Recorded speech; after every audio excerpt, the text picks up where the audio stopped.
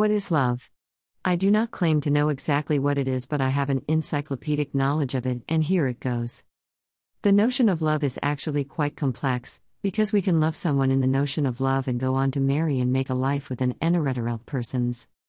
As indeed we can love a child unconditionally with our entire sense of self, yet we set them free and guide them to leave when the time comes for them to fly off on their own and make a life for themselves. Same as we can love a parent, a sibling, or a best friend, but in a very different way than we love our significant other, and the love of our life. Our soulmates are another or kind of love altogether, because love is food for the soul. In the same vein we can show love and compassion for all others, and yet forget to love ourselves or even those closest to us. So now, methinks that we need to figure out what self-love means before anything else. And also because believing that we love life, or that we love ourselves, has a very different intensity from the notion of love that our virgin puppy love shows up when we say I love you for the first time to that person that is the entire universe of our existence. Interestingly enough, the solitary word love is somehow supposed to encompass all of these emotions and feelings. Perhaps society has taught us to distinguish the various types and degrees of love based on connotations, nuances, or experiences. Yet, in complete contrast to today's pedantic love, the philosophers of ancient Greece defined love as a distinct quality, and that is why they came up with hundreds of differing kinds of love that can all be summed up to about 7 big types of love that are the headings for our feelings today. 1. Eros is the type of love that illustrates sexual attraction, physical desire towards others, and a certain lack of control. It is powerful, passionate, and can dissipate quickly. Relationships that are built solely on Eros love tend to be short-lived. 2. Philia love accounts for the type of love that you feel for parents, siblings, family members, and close friends. This type of love is linked with loyalty, companionship, and trust. Philia love is shared among those who have similar values and experiences.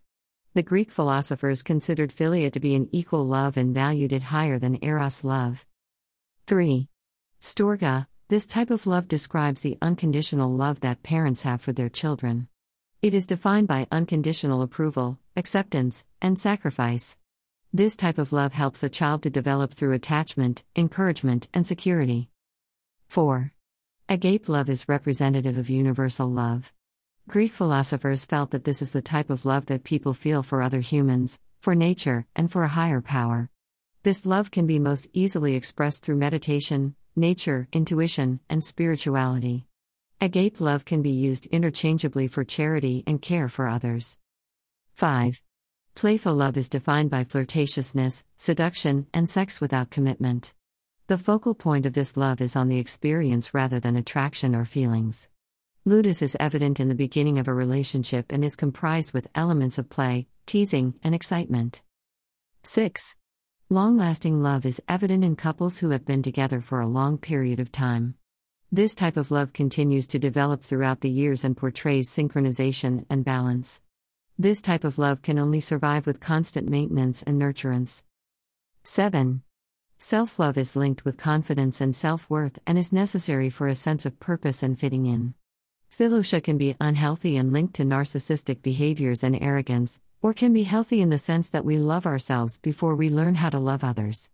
Greek philosophers believe that true happiness could only be achieved when one had unconditional love for themselves. Perhaps today, we do not need to break down the concept of love even more than what the ancient Greek philosophers did, because admittedly, it would be very complicated to incorporate these ancient Greek terms into our daily conversations, and therefore our understanding would be lagging behind our vocabulary.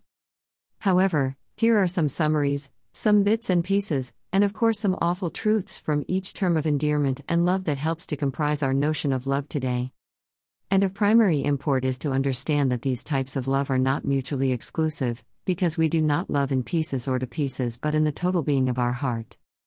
Still, we love as people do, in all kinds of ways and in differing levels of intensity.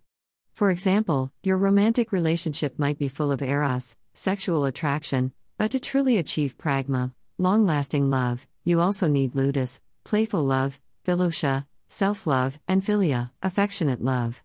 A healthy friendship, of course, relies on philia, affectionate or platonic love, but also needs philotia, self-love, and some degree of support from storge, familiar love, in your growing life. Now, please go ahead and think about some of the relationships in your life. What do you see? Are there opportunities to strengthen the loves you have? Learning about the types of love can help you to understand how you view love and how you experience love. And when you understand that, relationships begin to make so much more sense. You'll begin to see the many facets of your relationships. How much love is in your life just might surprise you. Indeed, very few people have a sense of what it feels like to be loved.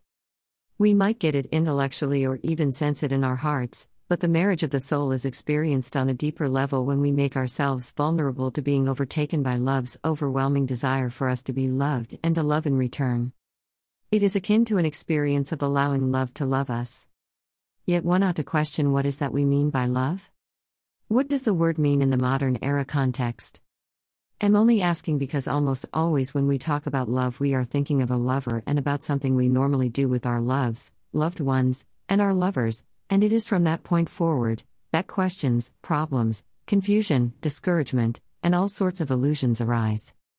Yet, because for me, it is the fundamental knowledge that assures us that love is essentially what lovers do, how is that not primarily something we are doing to love?